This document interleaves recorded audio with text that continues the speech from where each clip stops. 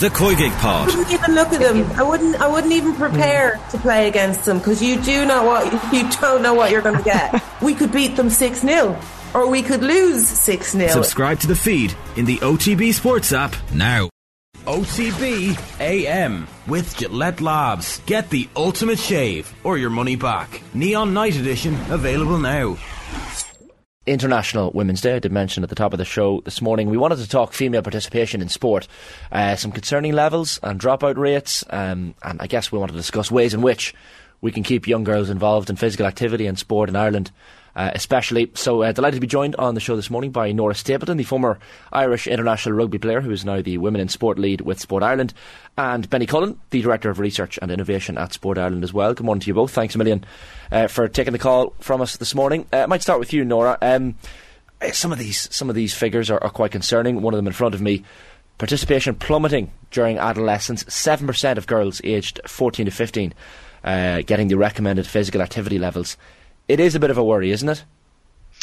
It is, but I guess that's why, myself and Benny and others are working hard to try and use the research to work on what we can implement to change that trend. I think the stats that you read out there are probably from the Children's Sports Participation and Physical Activity Study, and Benny might mention that there's a new version of that coming out shortly where we might see some of those changes, but we know that teenage girls participate less in sport than boys. That's reality. It has been for a long time now. We know that females across age groups, not all age groups, in some, maybe the latter years, more women than men are active, but Benny can speak to that. But the work that we're doing, and the reason why I guess I'm in the role and why we have a Sport Ireland policy on women in sport is because we know that interventions are required and ways or funding, etc., that we can try and encourage, that we can motivate, and that we can create programs that teenage girls and others want to take part in. And that's today, we might hopefully talk about it. We're launching a new campaign called Her Moves, which we're really excited about, and that is targeting teenage girls and those who are important in their lives in a way to try and encourage and motivate them to be more active. So look, hopefully going forward we might start to change some of these trends, but certainly yes, they do participate less than boys, and it is an area that we need to focus on. I guess one of the reasons, Nora, for dropout rates being so high is sport maybe being seen as quote-unquote unfeminine or uncool for young girls in their adolescent years. Is that something that's changing with the I guess, rise of so many female role models in Irish sport? You've got the women's team heading to the World Cup, you've got Katie Taylor, Kelly Harrington, Leona Maguire. It just seems to be heading in the right direction, and surely those role models can only help. The role models are definitely doing, they're amazing, and we have some, women's sport, and particularly at a high performance level, our female athletes are doing just superbly well, and it's great to see. For teenage girls, look, they're going through so many changes, and being a teenager today is hard, and that's what they're telling us. Is it uncool? It mightn't be so much that it's uncool, it's more that they look too deeply at their own performance within the sport, or if they don't feel like they fit, or if they don't feel like they're good enough to be there, then it's easier for them to drop out than to try and stay up with maybe the performance level that's been demanded of them. So, we're looking at competition structures, for example, that can lead to girls being deselected from teams, or trying to hit certain markers or certain times, and if girls aren't reaching those milestones, they fall away from it. There seems to be no place for those that just love to run, love to swim when they can, as opposed to being the demands put on them to train as often as they can, or the way maybe our team sports are set up, you have to go training twice a week and you play a match at the weekend, and that's where you play, and then if you don't get picked for that, where do you go? So these girls are telling us, like, look, we want to be, we love sport, they really do, they see the benefits of sports, like we shouldn't be telling them, oh, you must be play sports in order to be healthy, because they know all that. What we're trying to do now is reframe what sport looks like. We're trying to kind of change those kind of moments of pride, and take that, that it's not all about winning, that you can have these other achievements and moments of pride within sport. But most importantly, we're trying to give the girls a voice in all this. So a lot of the research that we've done, we've spoken to teenage girls, consulted with them, so their voice is very much embedded in it, and they're telling us they want more adventure, they want to try more sports that they would never normally get to try, they want to do more stuff outside, and they want to nearly even mix in their own hobbies and behaviours within that as well. So we're encouraging sports to bring in music, bring in art, drama, whatever it is, because the girls are saying to us, like, look, we're not just going to leave our other interests behind and just play sports. We want to see that we're able to merge the two together as well. So it's, doing things a little bit differently. But back to the role models, like, they are so important and they're amazing. But those role models will inspire the next generation of elite athletes, or those girls who are, striving to be their best. The role models won't have as big an impact on the girls who are falling out of sport because they just don't love it anymore. And those girls, the ones that are inactive, are saying to us, look, I've heard of Katie Taylor, never seen her box, which is devastating for us from Sport Ireland, but unfortunately there's a whole pile of girls out there that don't relate to our high achieving role models, and so we need to find other ways to engage them.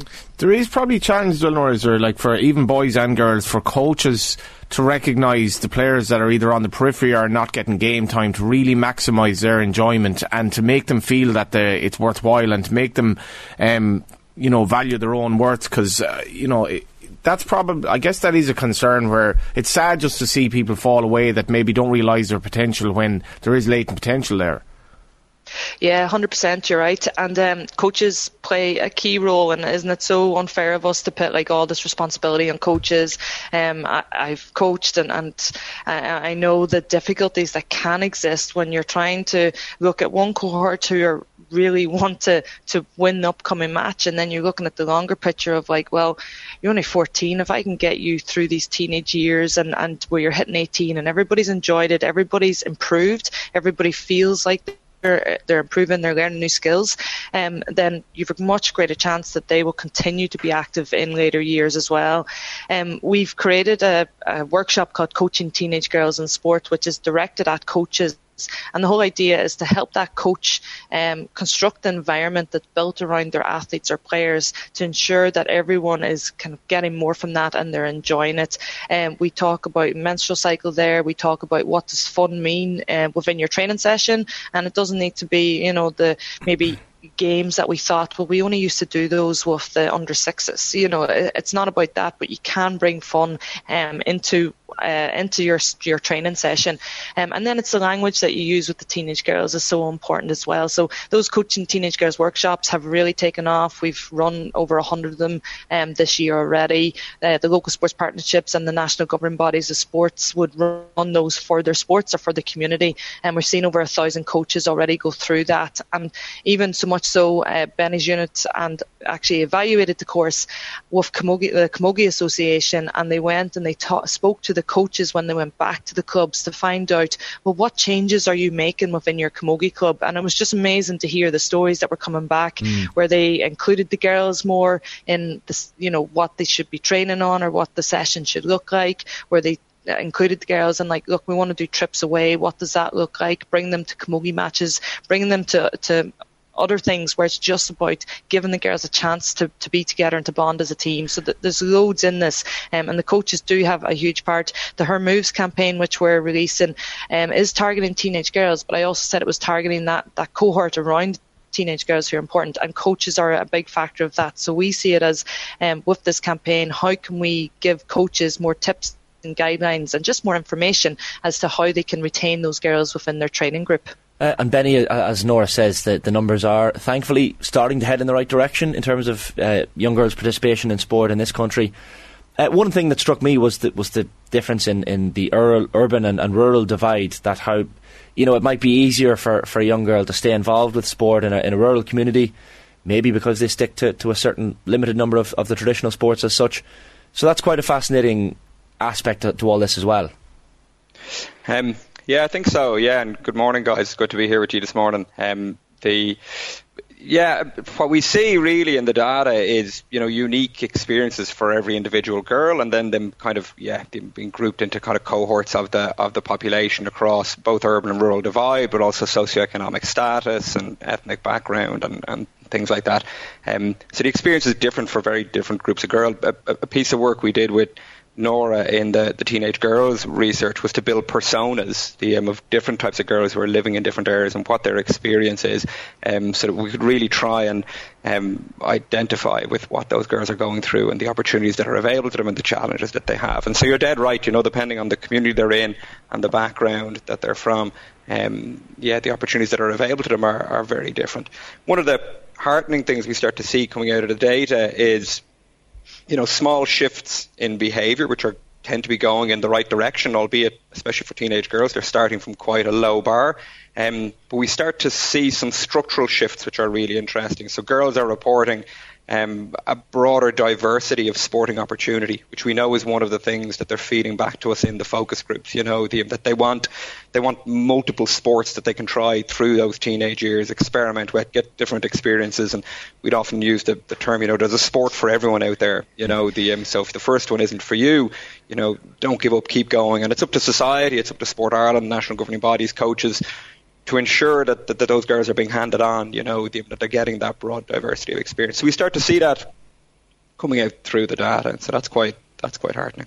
It's interesting as well, Benny. Like I even noticed on Nora's Twitter, I think she had shared one of the sports, Sociaball. So this is a lovely idea to kind of re-engage young girls in a sport like basketball, but it's less competitive, and it's a model I think that would keep young girls involved. So the focus being on fun, which sounds like an obvious thing to say, and a clear, obvious way to keep young girls involved, but implementing methods to keep young girls involved in big sports and the main sports in this country, but making it more fun is probably one of the more obvious solutions here.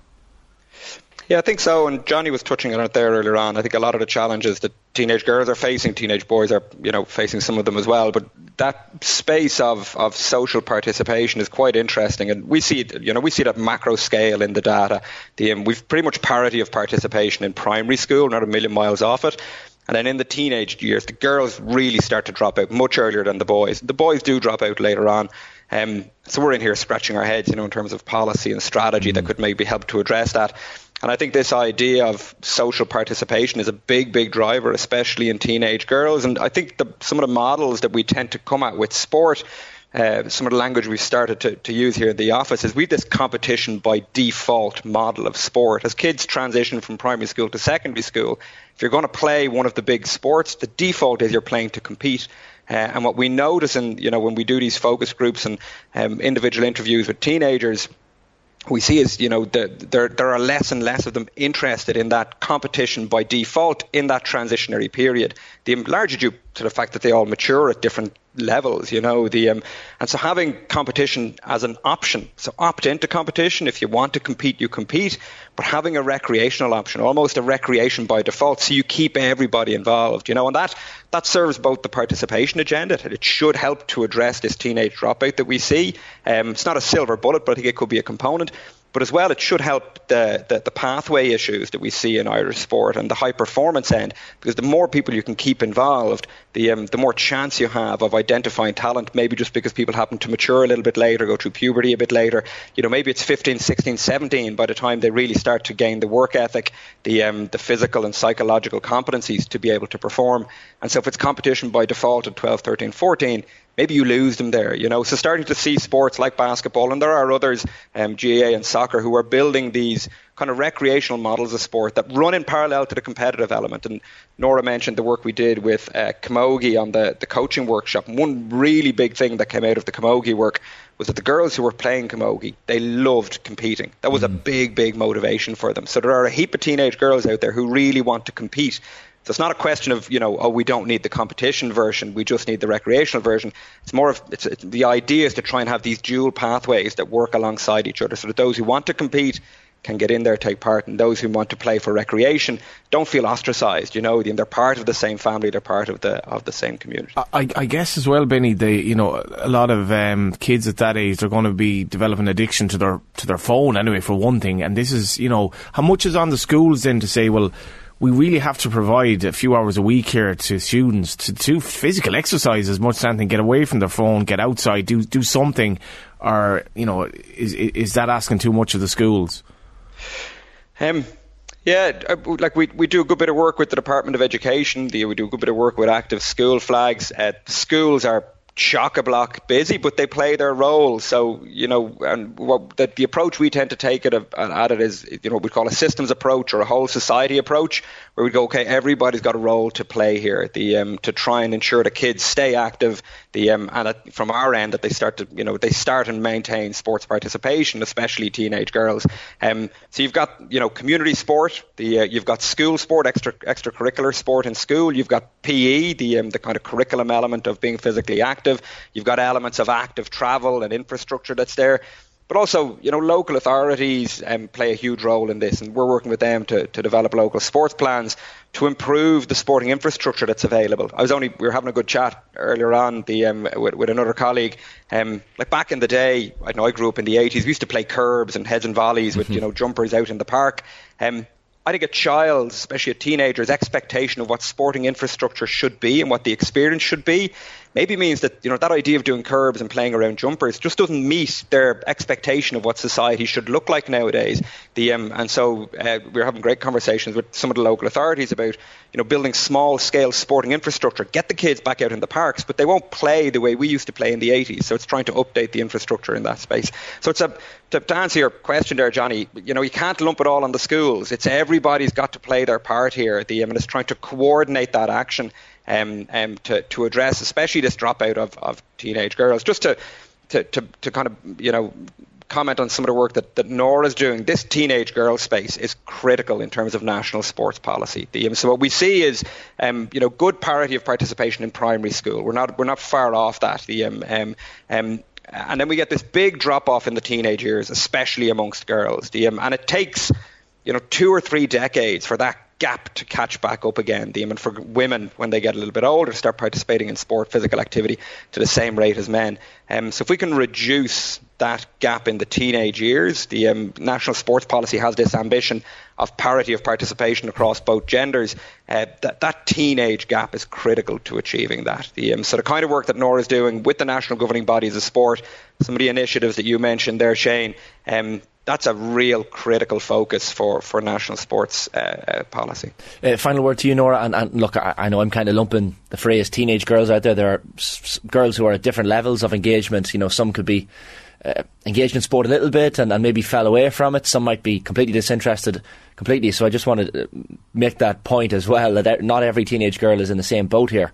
But that point that Benny makes as well about having the infrastructure and just awareness for young girls as well, that there are options for different sports out there and that they're not all competitive, is so important as well.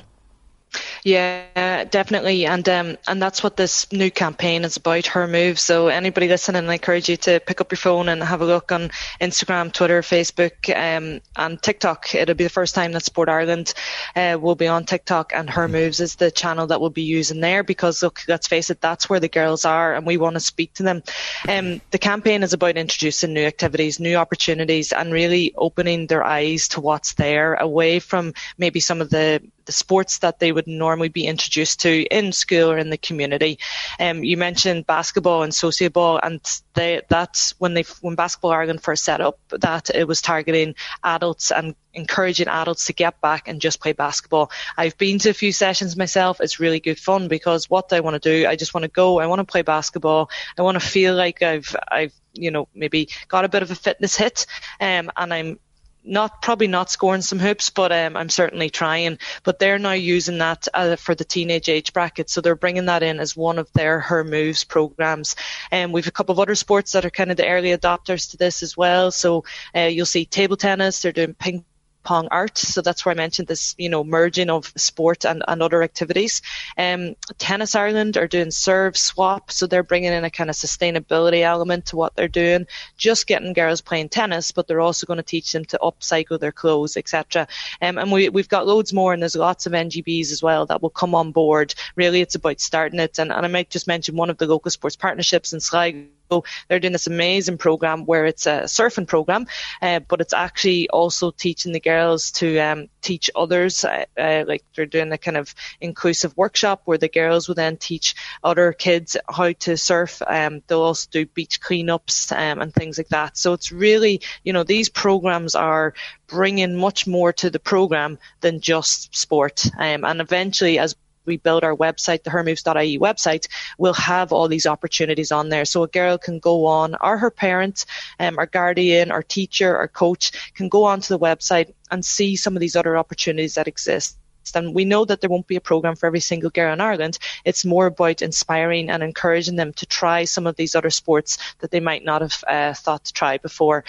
So we're really excited about it. And, it's great to be able to share today and to talk just about this, this whole area of teenage girls dropout. And that, as Benny said, it is a systems-wide approach. Everybody's responsible. And certainly that's what we're trying to do here in Sport Ireland, to bring everyone on board through a campaign such as Her Moves.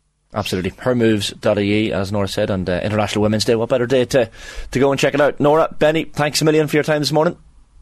Thanks so much. It's been great. OTB AM with Gillette Labs. Get the ultimate shave or your money back. Neon Night Edition available now.